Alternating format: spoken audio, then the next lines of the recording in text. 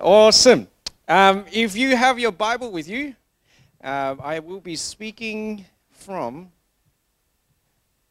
Yeah, that's perfect. We're speaking from Luke chapter 18. So if you want to turn there, and we're going to be looking from verse 18 to 30. 18 to 30. All right, here we go. Ready? If you got it, say got it. Got it. Especially if you do have your phone apps, it should make life a lot easier.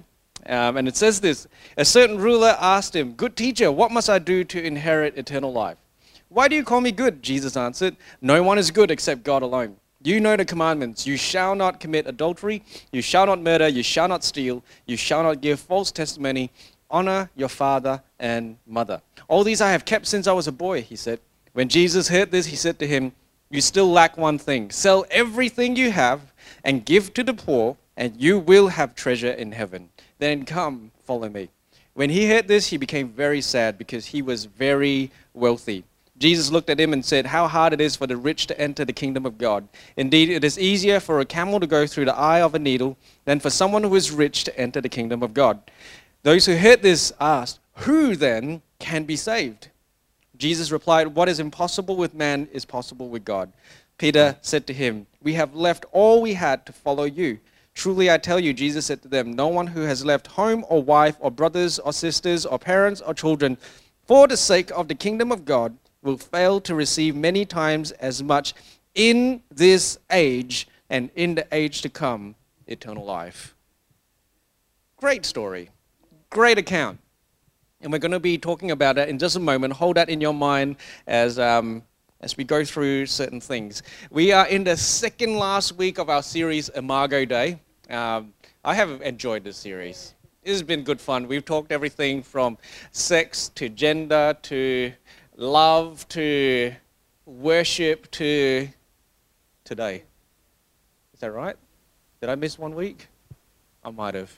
But anyway. We've done a lot of talking, and we've been talking about Imago Dei. And Imago Dei basically is the image of God, is Latin for image of God. And why we use this Latin word is because in the early church, they developed this doctrine of the Imago Dei. Doctrine just meaning the understanding, the teaching around Imago Dei. And why it's so important is because the Imago Dei gives us an indication of our identity. It gives us an indication of how God has designed us and ultimately what our purpose is on this earth, right? So if you go anywhere else other than the image of God in which you have been created, how sure are you that you are living out your best life? How else will you know that your purpose is something that is worthwhile? It's not just something that is temporary, short-term. You are actually living out something massive. Unless you know your design, you are likely to live outside of that design. And there's a word for living outside of your design. It is called abuse. I came across this definition of abuse a little while ago, and it really shocked me. It just, we think about abuse as being something really violent. Right? We think of it being something really just harsh and fierce with that heat to it. But abuse is simply something being used for another intention than what it was originally for. And so you can abuse a person by actually being really soft but also manipulative. By trying to force them to do things that they're not meant to, you can do it in a soft way and that's still abuse. And in a more simple way, if I use this as this whiteboard, is it duster? Eraser, as the method for putting on makeup, I'm abusing this poor eraser because it has to touch my face, and I'm also abusing myself because I am not something to be erased. That was a terrible example, wasn't it? You get it, don't you? And so we need to understand our purpose. Beck and I were part of a wedding yesterday. Not ours, we've been married for a while. And so I'm still recovering a little bit. So anyway, we'll get there. And so we want to continue talking about our design, because the more we know our design, the more we can live out that design. We can live according to a purpose that truly enriches and unlocks our life. Who wants that? Yeah. Okay, the front row does. Everyone else, you may leave the building. The door's over there. There's no point being here. Go live your abusive lives. I'm recovering. But this morning I do want to talk about something that is honestly, when you kind of step back, it looks really simple, but I believe that this is extremely profound. I want to talk to us about this whole idea of body, soul, and spirit. Body, soul, and spirit. So the body, soul, and spirit, this concept is not foreign. When you go to a newsagent's and you look at the magazines, there is literally a magazine called Body and Soul.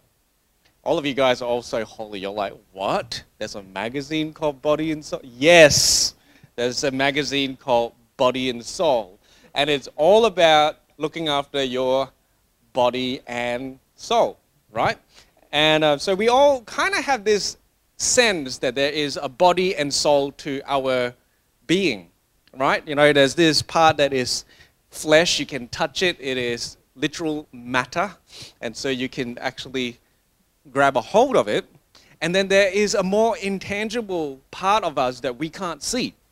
It is our thoughts, our emotions, our intellect, our will. We can't see those things in the physical realm, but we know that it is also a part of us, right? And more research is showing that with your mind, which is this unseen part of us, you can actually influence the way that your brain grows and develops and changes. Your mind can change your brain. So there's this sense that your soul and your body, there are two parts to us. And then there's also this other sense that there is a spirit. And what is a spirit? This one is a little bit more difficult to define. But even in culture, we understand that there is a spiritual dimension to us. There are all these new agey kind of therapies and practices that is meant to help you have a healthy spirit, and that healthy spirit seems to be attached to this sense that we are part of something so much bigger than ourselves. And that is what this spiritual sense in the secular world seems to be talking about. But in Christianity, there is this very popular understanding that as human beings, we are a trichotomy, which is that word that has appeared on the screen. A body, soul, and spirit. Trichotomy simply means tri, three, and chotomy, which means categories. Three different categories, three different divisions, three different parts, right? And so we have heard of this idea of the trichotomy. Has anyone ever heard any teaching on body, soul, and spirit before? Yeah? Pretty common, isn't it? And so what happens is that we see ourselves as having these three divisions to ourselves, and let me draw it this way. Let's say I'm going to use this black marker, and this is my body. That's an amazing body. And hey, just because I've never been to art school, let's just say that's us. That's a container. And obviously we see that there's body, and we kind of think that there's soul. Let's say the green is soul, spirit. So spirit, soul, and body, something like that, right? Does that kind of come to mind when you think about body, soul, and spirit? If you want a less graphic example, body, soul, and spirit. Right? A little bit like the Olympic rings, except you only get half of them. And so we get this trichotomy, right? This sense that there's this division between body, soul, and spirit. And why we believe, or why there is this teaching on the trichotomy, is because the Bible does seem to give an indication of this. For example, when we look at 1 Thessalonians chapter 5, verse 23, it says this: "May God himself, the God of peace, sanctify you through and through. May your whole spirit, soul, and body be kept blameless at the coming of our Lord Jesus Christ." Sanctify you through and through. May your whole spirit, soul, and body, so all three different parts, be whole, kept blameless at the coming of the Lord Jesus Christ, right? And then again in Mark 12:30 it says, love the Lord your God with all your heart, with all your soul, and with all your mind and all your strength. Now we don't know where spirit disappeared to in that particular verse. Maybe it's still there, we don't really know. But Jesus was saying basically that there seems to be these divisions inside of us. And then again in Hebrews 4 verse 12 it says, for the word of God is alive and active, sharper than any double-edged sword. It penetrates even to dividing soul and spirit, joints and marrow. It judges the thoughts and attitudes of the heart. And so some scholars have said that if the word of God is able to divide soul and spirit, it would then stand to reason that there is a difference between soul and spirit, right? So there is this trichotomy, whether you know what, let's get rid of that weird body. It's distracting you, I can tell. All right, so we have this sense that there is body, soul, and spirit. And I think to some extent we understand that there's an interaction between these. Yep. If you don't sleep well, like I didn't really get my full sleep over the last couple of days in all the wedding stuff, so my mind is not as sharp as it possibly might be. And so I'm using stupid illustrations using an eraser rather than coming up with something really witty that you will all understand better with. And so we understand that there is this interaction that is taking place. But the more that I have gone through my life and the more that I have, because this is an understanding, this trichotomy was an understanding that I held on to since I was really young. It's something that just seems to be a given, that is how we operate as human beings. And the more that I've lived with and under that kind of perception of myself, the more I realize that perhaps it is not the healthiest way to view myself. So for example, when I look at Romans 12 verse 1, which says, therefore I urge you, brothers and sisters, in view of God's mercy, to offer your bodies as living sacrifices, holy and pleasing to God, that is your true and proper worship. Romans 12 verse 1, very famous. So when I was a younger person, and I was a part of a church plant, that was kind of the things that my family used to, like we just a serial church planting team people until I went, you know what, I'm going to make my own church plant and never have to do that again. We're still in that phase. It kind of feels that way. But, you know, when we were young, we were part of church plants. And part of church plants means that, as you might kind of know when you're looking around this room, this is a basketball court, right?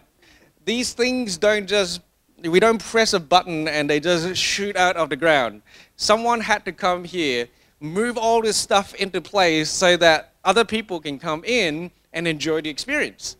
And so when I was younger and I thought of myself as body, soul, and spirit, and I read Romans 12 verse 1, and I said that, and it says that Paul was telling me that I need to offer my body as a living sacrifice, I took that literally. And so what I would do is that I would see my worship as physically getting church ready. And to a huge extent it's true. But what I would do is that I had this understanding that if I flog my body and if I sweat and get cut and bleed and hurt myself physically, that's worship. You get what I mean? So I progressed from just lifting stuff and moving it into place to going, you know what, I'm doing this for God. Living sacrifice. So instead of lifting with my legs, I would lift with my back. Is that worship? It was to me, because Romans 12 verse 1 tells me that my body is meant to be a living sacrifice. So that means that somehow my body is not as important to God than perhaps other things. And so I would sacrifice my body in order to worship God. Another little example I can give to you is that I was speaking to a mentor who's been a pastor for decades. He is very instrumental in us being here today. And I remember as we were kind of preparing to launch, or we might have already launched, but it was in the early days of Lift, and we were just having a catch-up, and he shared with me this story that at one stage he was part of a small church himself. He's a Pentecostal pastor, we're a Pentecostal church, so we kind of have this circle of understanding. Pentecostal churches tend to be more expressive, in case you did not know.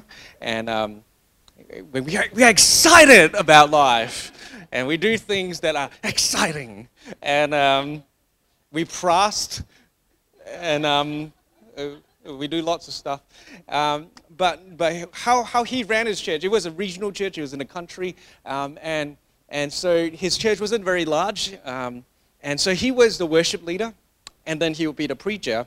And then I'm not sure if it was Sunday night or Monday night. At some point, they also had a prayer meeting every single week.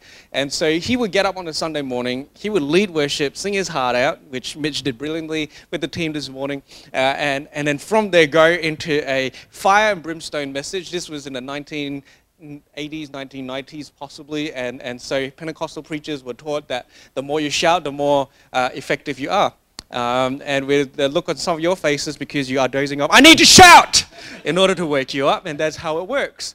And so we would do things that, like, it is Pentecostal, we understand as well. And so he was like, yep, I would sing, lead worship, I would shout my heart out, and then I would lead prayer meeting. And because it wasn't a large church, they didn't use a mic. It was like, there's no point. So, and so the whole prayer meeting was basically about him shouting. Because that's how you get the Holy Spirit to listen to you. You shout. And you're laughing, but some of you believe this. And he told me this. He said, Nate, I used to believe that if I still had a voice after a weekend, I wasn't trying hard enough.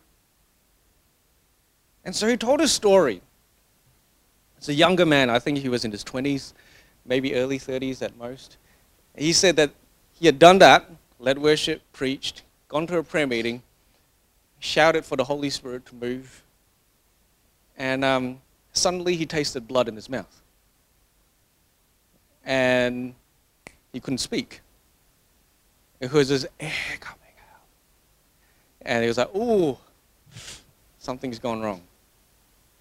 He went to doctors the next day. Doctors looked down his throat. He still couldn't say a single word. And they found nodes on nodes. Now, for those who don't know how your vocal cords work, when you abuse your throat, the vocal cords that are meant to vibrate in order to produce sound, they start to fuse together. And that fusing looks like nodes. It looks like little growths. What he had done is that he'd not just abused his voice to the point of having those nodes, he had nodes on the nodes. The blood that tasted was literally because he had damaged his vocal cord. Did I need to give a warning about this, guys? Warning! It gets graphic. Sorry. There are chuck buckets at the back. And yeah, so that was what was going on. The doctors told him that he would never preach again. By God's grace, he's been preaching for decades after that, doing amazing work. But he has to look after his throat with extra care now. So he doesn't shout when he preaches anymore. If I told you who this guy was, you would know who he is. He doesn't shout anymore, not because he doesn't want to or he's not excited to, but if he does that, he could literally never preach again. Is that worship to God? Why did that pastor think that losing his voice was a spiritual act of worship? Why do we think that in some parts of our lives we can flog in order to be Christians? Why do we sometimes seem to think that in our lives, if let's say that's the black represents body and the green represents soul, and oh, I just realized soul and spirit both start with S. Spirit. Why do we sometimes in our mindset when it comes to Christianity believe that the God part of us only exists in 1/3 of our beings? Why is it that we think that the body and the soul doesn't matter to God? Why is it that we have created this distinction inside of our beings where if I go to church and I do all the churchy things and I sound like a Christian, that is good enough for God, and then these other spheres can they're just there. I put forward that that's because we've seen ourselves as a division of 3 different categories and 3 different parts, where we are body, soul, and spirit, and somehow we hold them at arm's length from each other. And the more I've gone through my life thinking about it in this way, the more I have reached this conclusion that yes, the spirit is so important, but the body and soul are different. And I treated them differently. And this is what I've noticed, that when we do it in this way, when we live our lives in this way, we end up with 2 different kinds of abusers. The 2 kinds of abusers are 2 different ends of the spectrum, and you can exist on this spectrum in any way, shape, or form, as there's somewhere in there. And that's the abuse of undervalue, and is the abuse of overvalue. So in my situation and in my pastor mentor's situation, we undervalue our body. We think that our body is just meant to be flogged in order to please the spirit. And in another way, I thought that my soul was not important to God. I thought that my mind, my emotions, my will just simply needed to serve the Spirit. And any time that my will or my emotions seemed to be out of alignment with the Word of God, I thought that that was me being carnal, being fleshly, being unspiritual. And I would suppress, push it away, tell myself that that's not good enough because I needed to be a spiritual person that needed to please God. And that was the kind of perspective that I held in my life, because I thought that there were 3 separate, distinct parts of me. And that was the result was this undervaluing, but the undervaluing that took place somehow affected me in ways that I didn't know, because is that really how we are meant to be? And then on the other side of the spectrum, what I've noticed, and partly in myself as well, is that instead of undervaluing certain parts of me, I overvalue it. And we see that in the world, where people put on appearances, how they look on the outside, because that's what is important. We listen to our soul, we care for our soul to the point where our soul dictates every other part of ourselves. When I'm feeling depressed, I get to sleep at home and never see the light of day, because my soul is king.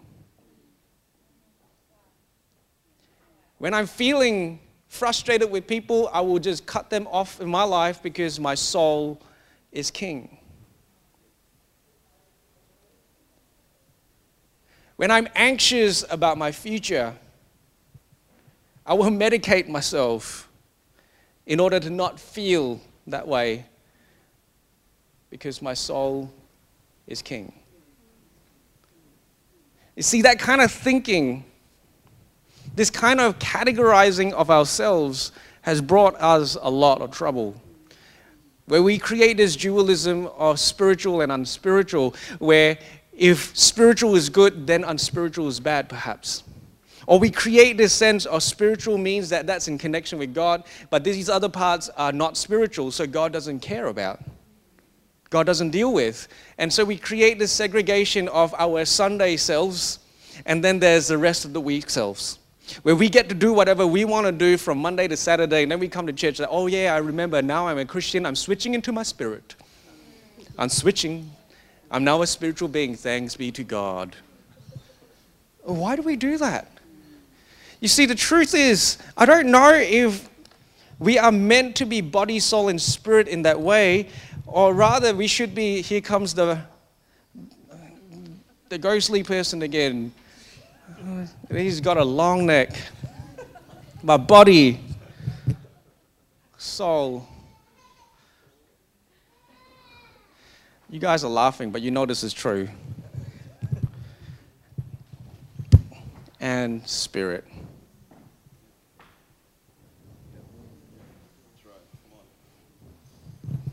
Are there 3 distinct parts of us, or are we one with elements of all? See, the problem is that when we exist in a trichotomy kind of a viewpoint, We try to deal with soul issues using soul solutions. We try to deal with body issues with body solutions, and then we think that spiritual issues only have spiritual solutions. But the more I've lived my life, the more I realize that I've got human issues and I need God solutions. That I am all one, that my body, soul, and spirit all matter. When it comes to my vocal cords, I have gone through personal training, heavy lifting of the voice, so that I will be able to preach for the next 30, 40 years, because I know that God has called me to do something significant with my life, and if I lose this voice, I'm going to be severely handicapped in what I can do for God. And so I've started to do stuff to ensure there was a season, and that was what I was actually talking to my mentor about, because I was starting to feel that there was a bit of a strain in my voice after every weekend, because I'm a Pentecostal preacher, and I like to be excited. I like to make sure that you're engaged in this message with me, but I also realized that I wasn't doing the right techniques in order to make sure that tomorrow my voice is not gone. And so last night we were at this amazing wedding, and they also had loud music and a lot of people talking. And so I had to make sure that I wasn't shouting the whole night last night, so that this morning I'll be like, "Hi church, I'm your pastor and I'm really trying to preach, but you're going to have to listen in very carefully." And I didn't want to do that. I want to be able to be Nate in every situation, in every place that I'm in. Body, soul, and spirit. So what happens to verses like 1 Thessalonians 5:23, which we read about, which says, "May God himself, the God of peace, sanctify you through and through. May your whole spirit, soul, and body be kept blameless." What is that all about? Well, I think Paul was just simply saying, I want every part of you. He was saying that he was really wanting every single part. You see, when I come to Beck and I say, "Beck, I love you with my body, soul, and spirit," am I trying to tick off certain things? What if I forget to say body? I love you with my soul, my spirit, but my body is somewhere else. What if you forget? Is that a checklist? Or is it you are just simply trying to be poetic and express the fullness of yourself? I think that's what God was talking about when he's telling you that all of you should be blameless at the end. All of you are important to God. It's not just your soul that is important to God. It's not just your spirit that's important to God. Your body is important to God as well. We need to realize that we bring all of us into every situation that we are in. We don't come to church and just bring our spirit, and then the rest of our week we bring our body and our soul into our life. You don't get to switch. You are always all three. And so when we place the correct value on every part of ourselves, that's when we get healthy. And this is something that God has been talking to me about recently. Yeah, because there's been this word health that has been a bit of an anchor point for me over the last couple of years. And I've been thinking, I really want health. I really want health. I really want health. Because I used to think I want success all the time. I wanted success. I wanted success. And I realized that success is something that I can't control. That's another message for another time. Probably spoken about it. And I want health. But over the last few weeks, I've been thinking about what is health. And I started to ask people, what is health? What do you think health is? And I started to realize that many of us don't know what health is. In fact, most of us only think about health when we don't have it. When I'm sick, oh yeah, I'm not healthy. Do you realize you were healthy when you were healthy? And I realized that a definition for health is that it's a condition where you can live out your maximum potential. Health is the ability to reach your full potential. And so when I see myself as a preacher for the next 30, 40 years, health for me is not being able to preach today. Health for me is having vocal strength to preach in 10 years. Health for me is being able to preach in 20 years. I love that I've been seeing pastors across the world starting to realize that their bodies are important. And there was this particular pastor that he always hashtagged his Instagram because he was a fitness nut for a little while. And he said, "Fitter at 40." He wanted to be fit at 40 because the science shows that by 40 your body is starting to slow down. And so he wanted to ensure that he counteract what was physically the norm, and he wanted to get to fitter at 40. Why? Is he being carnal? Oh my gosh, why is this pastor posting up fitness videos? Oh my gosh, he's not praying enough. He would spend an hour in the gym, but he didn't pray. Oh my gosh, what is wrong with us? He wants to be fitter at 40 so that he can continue the ministry till he's 80. Isn't that important for us to realize that there are certain things that we need to do in our body to find health? And what about our soul? Why are we not dealing with our soul wounds? You know, why do we think that we can come forward and get prayed for and suddenly our soul wounds disappear? No, our soul wounds need to be treated like they are soul wounds. They needed to go through a process of healing and restoration that we know that we need to. You know, I see a counselor. I'm seeing my psychologist tomorrow. Literally tomorrow. I got a text message saying, please confirm, because she's a busy lady. And I was like, I'm confirming this because my soul needs to be cared for. I don't just read my Bible. I see specialists that can tell me, Nate, you're out of line here. You're carrying way too many burdens in your soul. You need to find soul health. We need to understand that we are not a trichotomy. We are a whole. So if you want to research this a little bit more, you can search this out. It's called Holist. W-H-O-L-I-S-T. A holist view.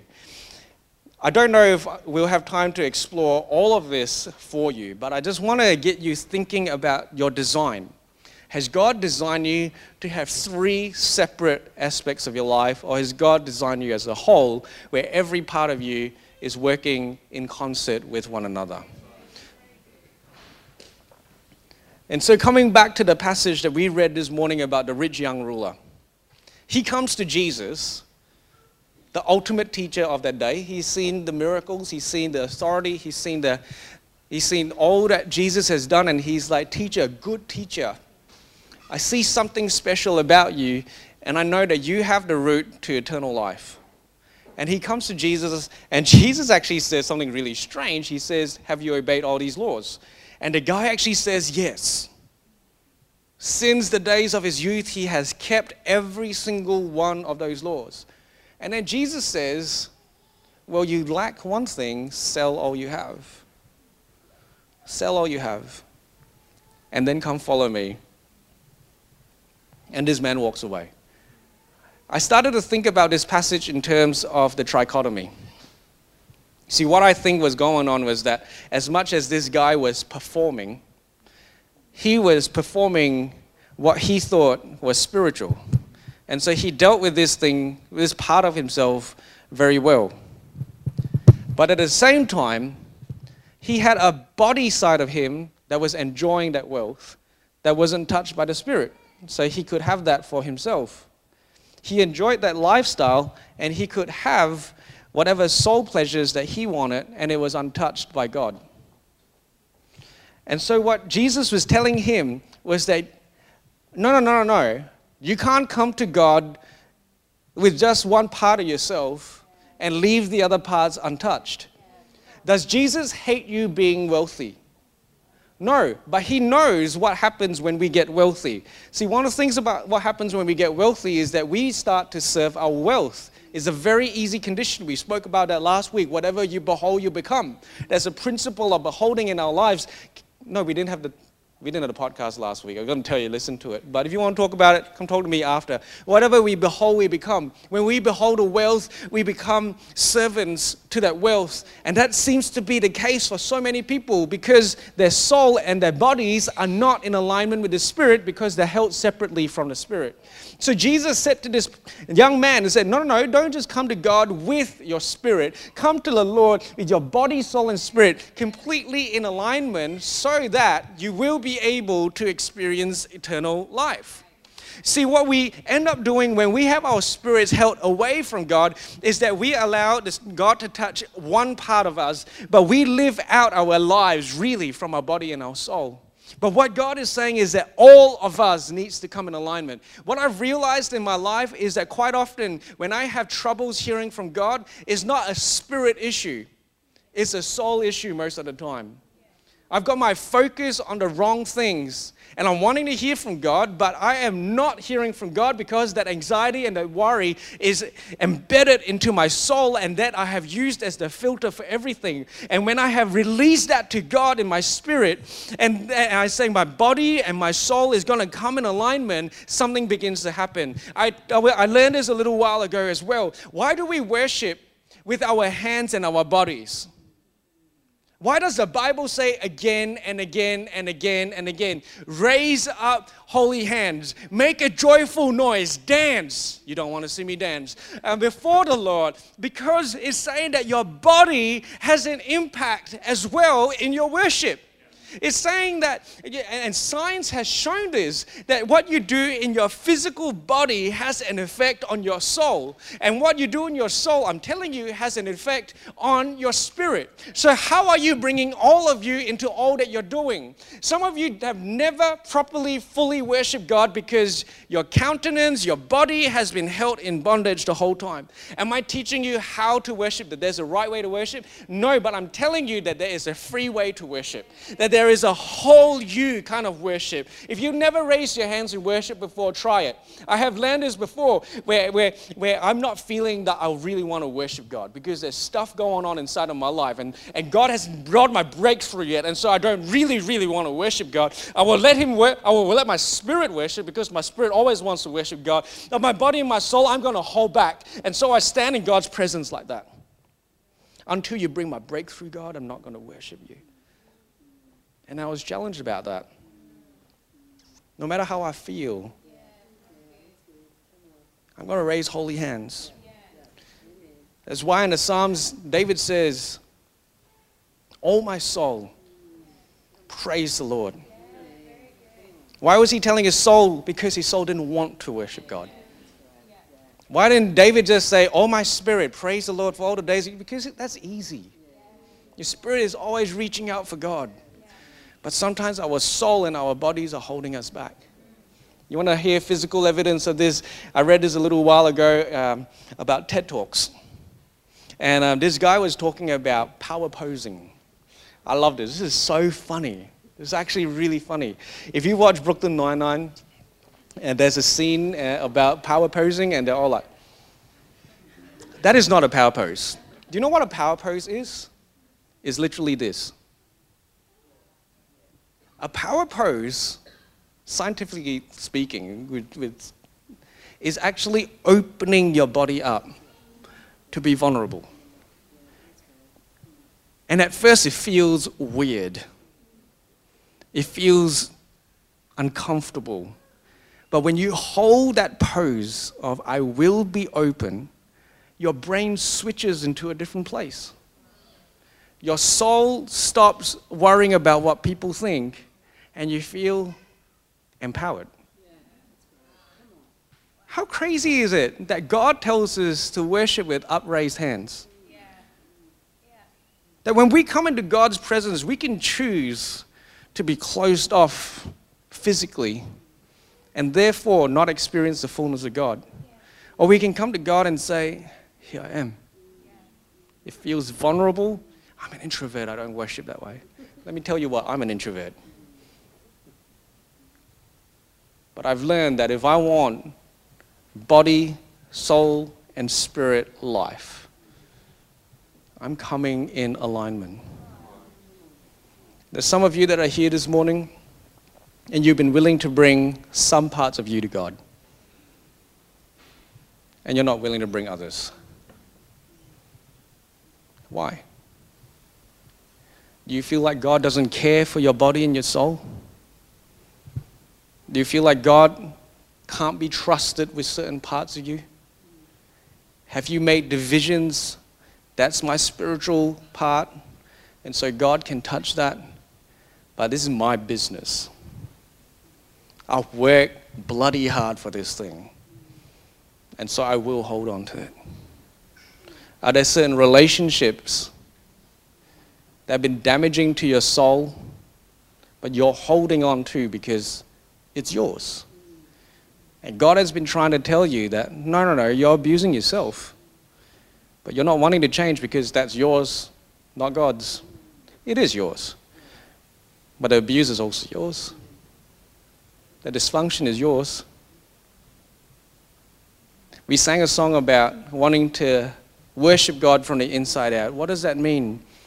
I think it means that we start from the Spirit and allowing it to reach every single part of us into the way that we behave. And that's why I've kind of tried to draw the Spirit on the innermost line on that figure. Because we live from the inside out as Christians. I find it really interesting that in Luke chapter 18, before this ruler comes to Jesus, we read this passage in verse 15, Luke 18 verse 15. People were also bringing babies to Jesus for him to place his hand on them. When the disciples saw this, they rebuked them. But Jesus called to the children to him and said, "Let the little children come to me, and do not hinder them, for the kingdom of God belongs to such as these. Truly I tell you, anyone who does not receive the kingdom of God like a little child will never enter it." Right after that, this rich young ruler comes in. Right after that, this rich young ruler refuses to give up his possessions in order to follow Jesus. What is going on? We're seeing a juxtaposition. We're seeing a tension, a comparison between two different responses to Jesus. One was that of a little child. Have you seen where a little child likes you? They run up to you. They don't care that they're such level. They don't. They run. And then you catch them before they hurt you. That is how kids roll. Body, soul, spirit, one. They haven't made a distinction between God can touch that part of me but not this part of me. They come wholly into every situation that they are in. And on the other side of the spectrum, we have this young person that's saying God can only have a part of me. And Jesus says, if you do not receive the kingdom like a little child, have you become too mature for your own good? Where suddenly your soul issues become your soul issues. Where your body issues become your body issues.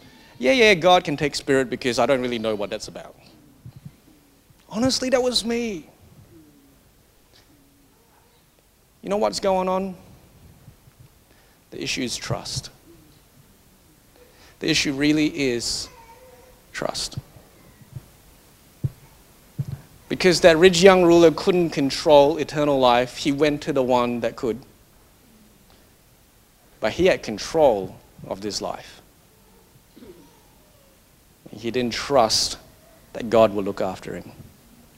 We look at that passage and we go, oh my gosh, this guy blew it. He could have been one of the 12 disciples. How awesome would that be? You do the same, man. I do the same. God, you're allowed to touch that, but you're not allowed to touch this. I would do anything for God, but I won't do that. How many of us have sung that song? On a Sunday morning, it's like, I worship you from the inside out. My heart cries out, all I want to do is to worship you. Then tomorrow, God's saying, do that.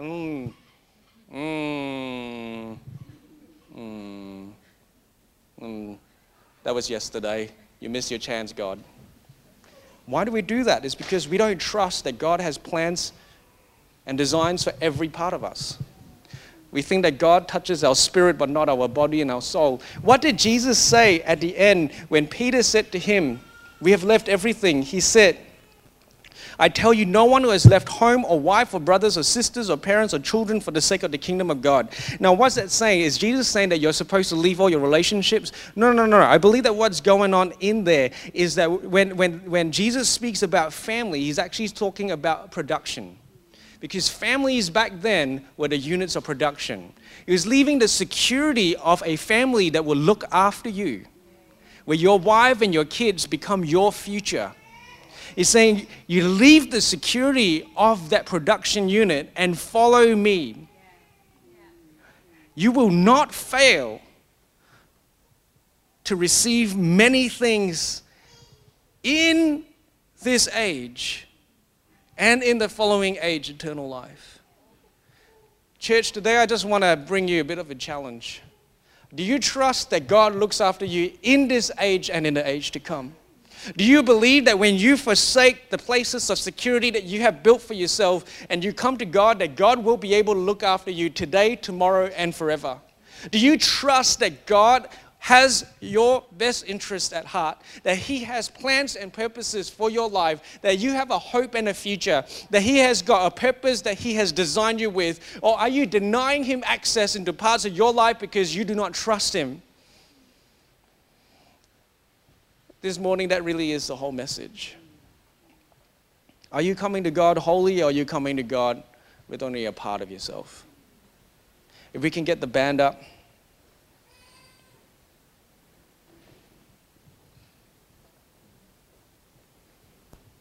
Why don't you trust God?